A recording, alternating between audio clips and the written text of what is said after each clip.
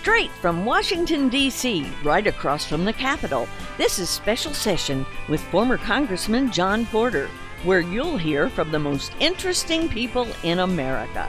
Here is your host, Jon Porter. Welcome back to Special Session. This is former Congressman Jon Porter with a very special guest today, Margaret DeFrancisco. Margaret's been a friend for many, many years, and we're going to talk about lotteries. And as a former member of Congress from the state of Nevada, we don't have lotteries. No, you don't. We do, of course, brag, and as we should, about our place in the gaming industry, but lotteries is something that Nevada's chosen not to, and it's one of those states' rights issues. Absolutely. But Margaret is with us today, and a little bit about Margaret and her background. I know she's bashful and shy, but Margaret worked for Governor Pataki in New York for 7 years. I think of note, this was before, during, and after 9/11, a very, very tragic time in our history, and I think maybe for a future recording we should talk about that era. And a credit to you for your public service. But in the 7 years that you worked for the governor of New York, 5 years of that you were a lottery director. I was. And then, and I like to talk about you, Margaret, all these great things. Then Georgia, yes. Another great state. 9 years as the president and CEO of the Georgia Lotteries. And having been involved in the lottery business for many, many years, I really thought it would be appropriate to talk about your experience. And there's 44 states, correct, that currently have lotteries, plus we have D.C. and Puerto Rico. Programs are funded by lotteries, and I think lotteries are kind of the unsung heroes, as Margaret will talk a little bit more about. But you know, when it comes to the lottery business, you know, the governor is the chairman of the board, and the legislature, members of the legislature in their states are the board of directors, and their attorney generals are normally the regulatory body. So they certainly are important to communities and states, but I think sometimes we forget when we see these huge mega wins that really the money goes to K through 12 education in some states, college scholarships, senior citizens. And as a matter of fact, in 2016, and by the way, Margaret gave me all these stats, so hopefully they are accurate. So in 2016 alone, close to $22 billion went into the communities across the country, right, because of the fine folks that work at lotteries and the structure. So why don't you talk a little bit about the history of lotteries, and then we're going to talk about what's going on in Washington, D.C. after that. Well, lotteries have been around literally for hundreds of years. The first lottery was in Genoa, Italy in 1530. And early American lotteries were for the founding of Jamestown. During the Revolutionary War, there were lotteries to raise funds for the I promise you I wasn't there. I may seem old.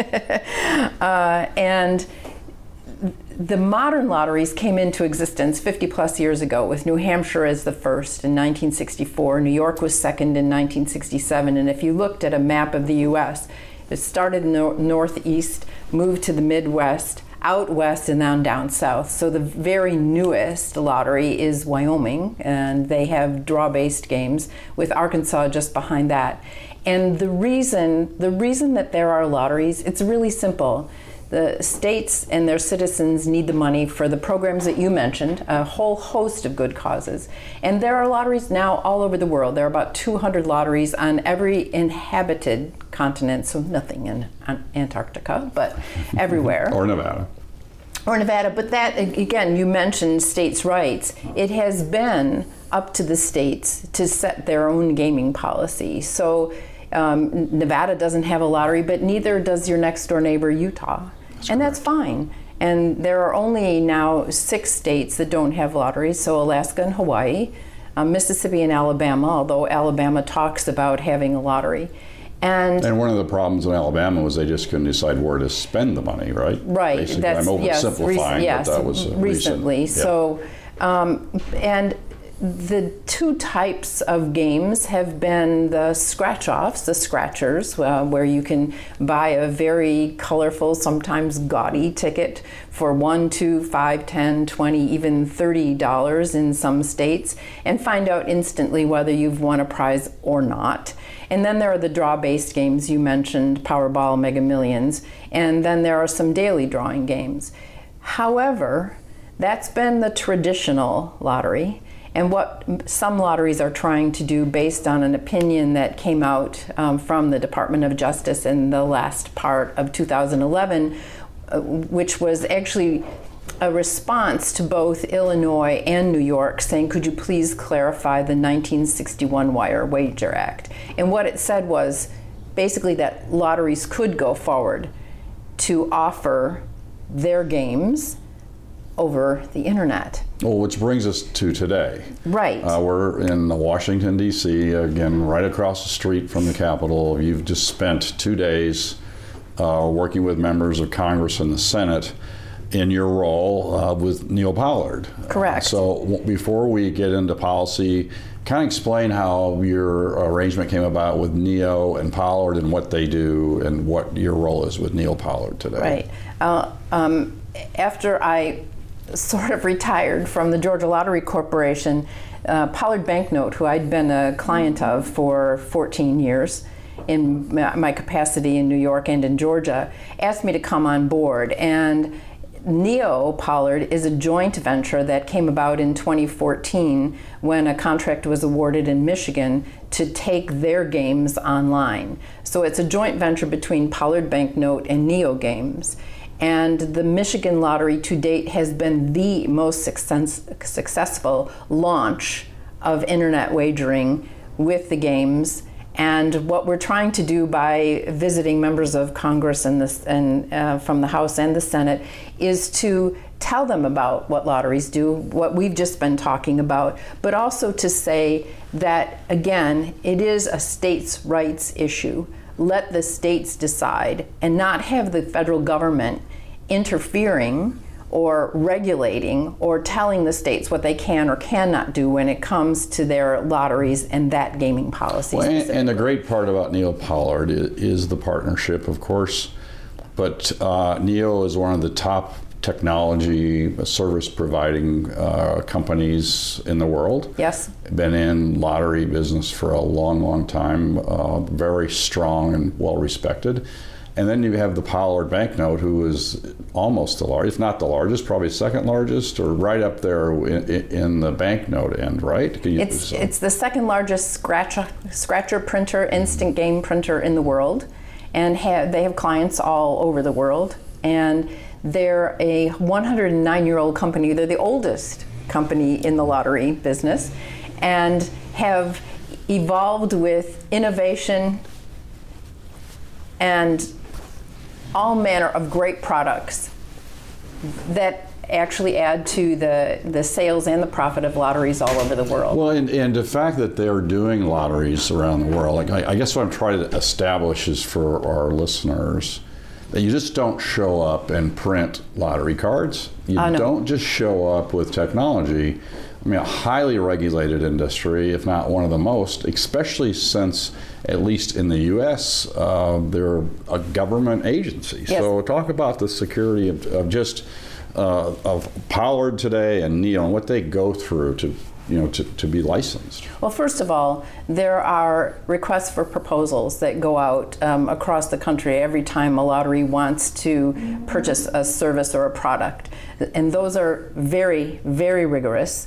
And you have to prove what your products are, how secure they are, how secure your printing is, how secure it is when the product gets introduced to the public. Because in truth, whether we're selling the products online or at bricks and mortar retail stores, which is where the bulk of what we sell is, it has to be, the foundation is security and integrity. It has to be. If you go and buy a scratch-off, you want to know that you have as good a chance as the person behind you or the person in front of you of winning a prize. Because a scratch card alone is a highly secured item. Yeah, is it ever? Yes, absolutely. And how is it protected? How's the integrity of the traditional card protected? Well, through all of the processes and procedures that go into the printing, and that starts with a concept, and then it goes to working papers, which are, are multiple pages long, and it goes through every step along the way, from not only the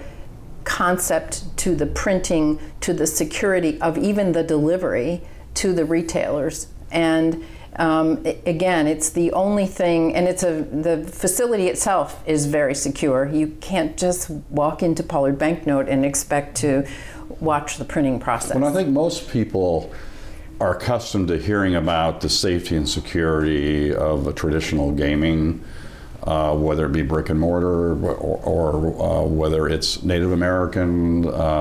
Very familiar with the fact that it's so highly regulated. I think sometimes we don't think about what goes through, for the lotteries, and the fact that the lotteries are state agencies. So in fact, again, they're law enforcement in the state, AG's office, depending on the state, the governor's office, all are elected by voters. They have to make sure that there's integrity of the system. Absolutely. And bless my friends from Nevada, and with great respect, they are regulated as well. And many times the same agency that's regulating lotteries are regulating the traditional gaming establishments, correct? Yes. So that's a little bit about NeoPollard, and again, Michigan has been a great success. So again, can you spend a few more moments now? Let's talk about the success you had in Michigan. Sure. The Michigan Lottery did a great job building up to the day when they would be able to offer their games online. So they took all the right steps. They engaged with their retailers in the bricks and mortar. They established a loyalty club. They had second chance promotions through their website. They kept attracting people to their website so that people would be very familiar with how the website works and what they could do there. And then, plus you have to be a resident of Michigan, absolutely. And you have to be in Michigan. That's correct. To play. Yes. And with the I guess basically military technology with geo-tracking, the lottery knows if you're not in the state and you attempt to play. Right, and what we were trying to do in Michigan, both the Michigan Lottery and NeoPollard Interactive, was to establish a new sales channel. So and we knew that needed to be extraordinarily secure. So through geolocation or geofencing, we're able to tell that people are within the state of Michigan. And I've seen the monitors. Yes. There's these little red dots all over the state. Right. And there are no dots outside of the state. No. And also age verification. So when you sign up to play the Michigan Lottery online, you establish an account. And with that account, we verify your age, we verify where your residence. We use a couple of different companies along with the company that does the geofencing and geolocation. So we really truly know who these folks are that are playing online. The other thing is to make sure that their gaming is responsible. We want to make sure that people don't play too much or too long, and so there is a way to set up deposit limits, loss limits, and we chat with players online through our call center, and it is all about integrity. It is all about the players. It's all about the user experience, about them having a good time, winning some money, and it has been so successful that this year, this summer will be 3 years. In this fiscal year, the Michigan Lottery will turn over an extra $50 million from the online lottery, from the iLottery, which is fabulous. And that's new money. So in Michigan, where the funds go? To education. To education. Mm-hmm. And this Scott Bowen, who a mutual friend and been in the business a long time, was one of the leaders, was really on the cutting edge of this. No longer the director, but he had a lot to do with this as well. Scott's, or you call him Scotty, right? Yes, I do, but yes. And he used to call me and say that he wanted to beat Georgia to being ready to go with online. Nice. Yes, so it was this little kind of friendly competition about who could go first. Well, we know that with all the technology in the world, nothing is a perfect science. But even in a traditional, whether it's a convenience store or traditional gaming resort, errors can happen, and it does happen sometimes, but seldom, but it can happen where even a traditional casino, someone can play underage, but they do everything they can.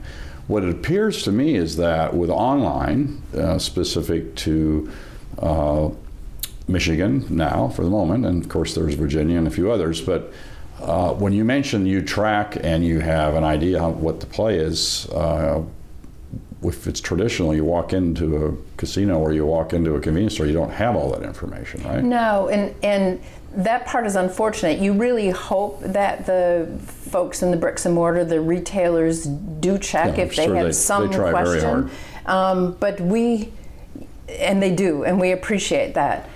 But online, you have to verify your age. And if we have a doubt, we have you send in additional information so that we know that the person who is playing the lottery online is of age, is in the state, has set up an account, and is hopefully having some fun and winning some money. Because in truth, it really is all about fun. It's supposed to be fun. And the lotteries are experiencing what other entertainment organizations are facing. Traditional gaming resort industry is attracting and keeping, and certainly with not a focus on young folks because of the safety and security and problem gaming, but lotteries are facing some of the same challenges where people now are buying their cowboy boots online. Yes, I think my son is here, and he I think got some new cowboy boots today from Zappos.